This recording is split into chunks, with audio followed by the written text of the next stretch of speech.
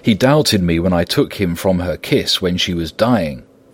I know he has forgiven me because in some mistaken idea I have done things that prevent him say goodbye as he ought.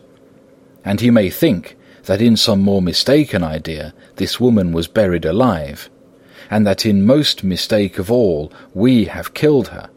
He will then argue back that it is we, mistaken ones, that have killed her by our own ideas, and so he will be much unhappy always. Yet he never can be sure, and that is the worst of all. And he will sometimes think that she he loved was buried alive, and that will paint his dreams with horrors of what she must have suffered.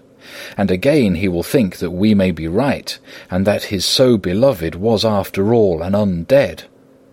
No, I told him once, and since then I learn much. Now, since I know it is all true, 100,000 times more do I know that he must pass through the bitter waters to reach the sweet. He, poor fellow, must have 1 hour that will make the very face of heaven grow black to him.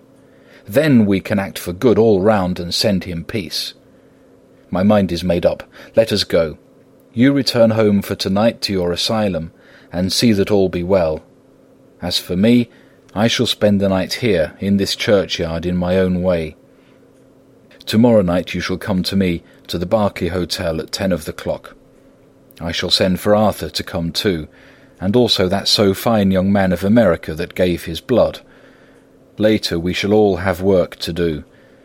I come with you so far as Piccadilly, and there dine, for I must be back here before the sun set.